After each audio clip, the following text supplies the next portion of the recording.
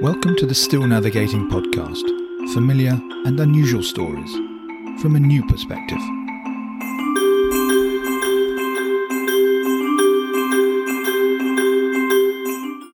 Hello, welcome to a seasonal edition of Still Navigating. Today we're going to look at my novels of the year, 2023. Let's make that novels of the last 2 years because I've kind of been off air for really 18 months. Now, most of these were published in 22-23, but there are a few dating back as far as the mid-1990s. Some people think reading fiction is a waste of time, and by definition, I suppose I can see why people would say that. But for others, the novel is the greatest sustained feat of human imagination. I hope it's obvious which camp I'm in. Okay, let's start with an author that was new to me, a guy called Lawrence Osborne, and his 2015 thriller, Hunters in the Dark.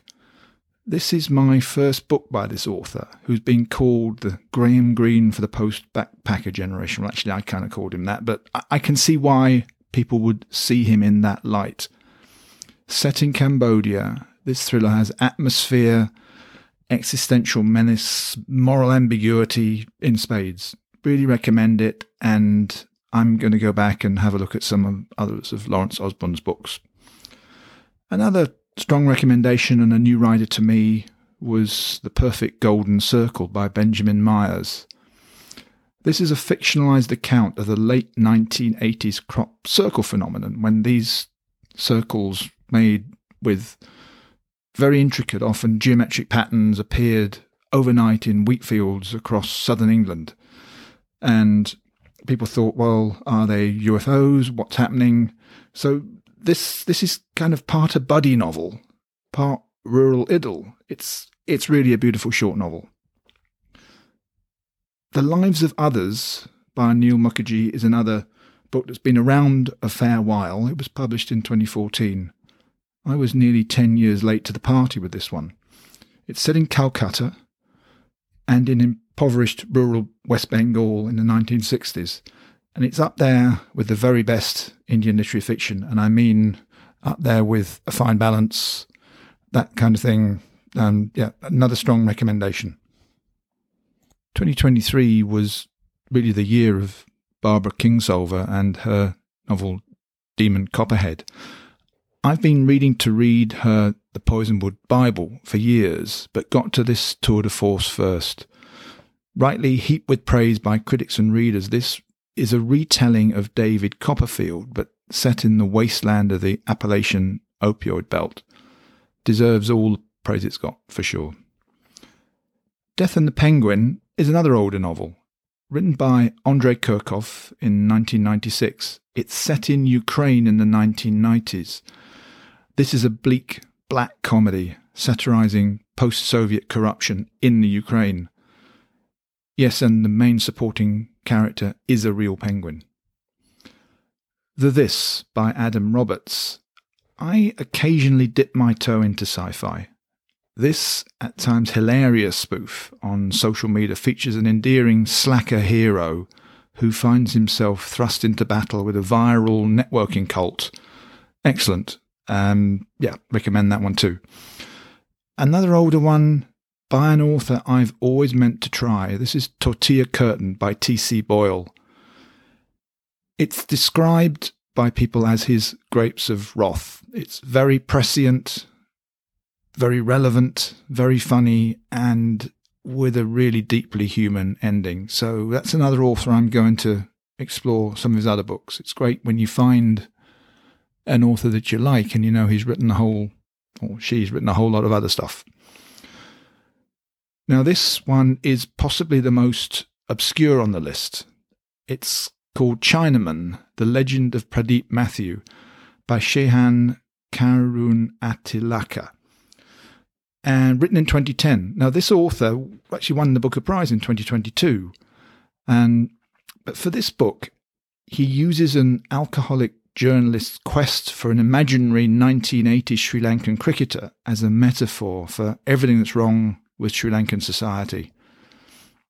the best book that's been written about cricket since Geoff Boycott's autobiography. No, but seriously, eccentric but brilliant. Try and find it. If you have any interest at all, either in Sri Lanka or in cricket, it's really a sustained, brilliant feat. Now, I would recommend all the books on this list, but there's just one that I might be slightly more ambiguous about, and that is Quixote by Salman Rushdie, published in 2019. Rushdie, I love the guy. He's written 3 or 4 of my favourite novels, I think, starting with Midnight's Children. Shame was written about Pakistan. I love Shalimar the Clown, written about Kashmir. Quixote is a sort of retelling of the Quixote story set in America, a cross-country journey through America. It isn't one of his best, and I bought it because I want to express some tiny little bit of solidarity with Rushdie, who'd been stabbed on stage during a lecture tour of the States. So, yeah, I think there's plenty better out there. He just tries to cram in too many things. He's got the opioid crisis, he's got Trump, he's got Musk, he's got AI, he's got climate change. He's just trying to do too much, and it doesn't really work. But, Rushdie himself, he's one of our true greats. Another of my favourite authors that was on form was Jonathan Franzen, Crossroads. Franzen is my go-to author for big, well-written US family dramas. This one is set in 1970s Illinois, and he's maintained a high level, going back to his late 1980s debut, I think it was, The Corrections, which was outstanding. Another author who's one of my favourites and sort of stayed the course and is Ian McEwan. He's been a bit up and down recently, but Lessons is his best since Atonement, I think. It's the story of an ordinary life, a life not particularly well lived, but that life is set against the big events of the last 30, 40 years. Then let's turn to outside the UK, a book called The Island of Missing Trees by an author called Elif Shafak. This is a beautifully constructed and moving book. It's about how the legacy of the partition of Cyprus in the 1970s resurfaces years later in London to devastating effect. An excellent book. Another regular who's on blistering form with this one, Act of Oblivion by Robert Harris. This saw the master of historical fiction on great form. It's a story based on the pursuit of the men who executed Charles I. They fled across the Atlantic and sort of hid themselves away in the settled communities on the East Coast. A really strong novel.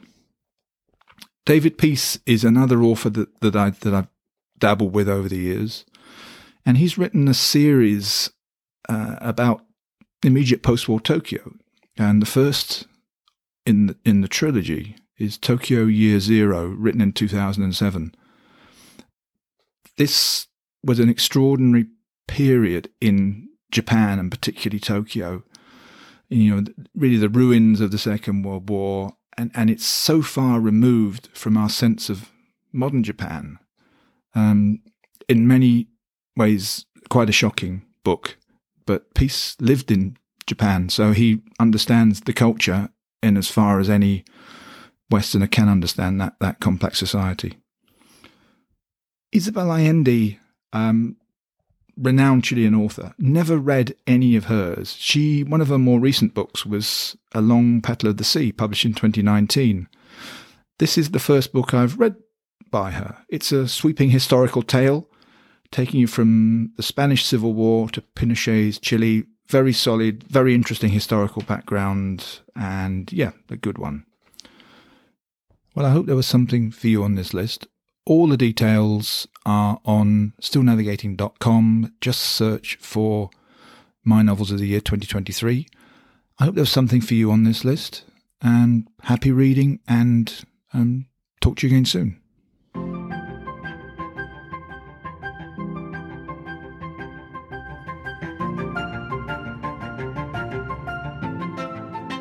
This was the Still Navigating podcast. Everything you've heard today and a lot more is on stillnavigating.com. Thanks for listening. We'll be back soon.